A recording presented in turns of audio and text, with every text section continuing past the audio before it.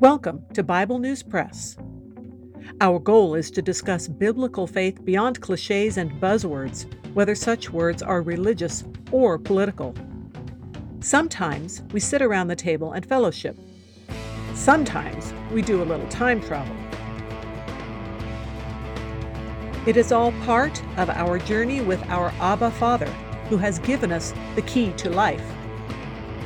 We do it with Jesus, and we do it together. Welcome. Hello, I'm Laura. I will be reading Psalm 47 from the World English Bible.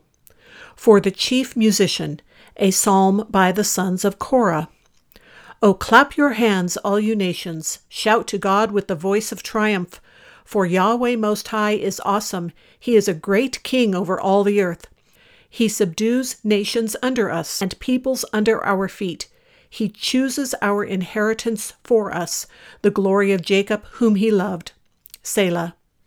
God has gone up with a shout, Yahweh with the sound of a trumpet. Sing praises to God, sing praises. Sing praises to our King, sing praises. For God is the King of all the earth. Sing praises with understanding. God reigns over the nations. God sits on his holy throne. The princes of the people are gathered together, the people of the God of Abraham.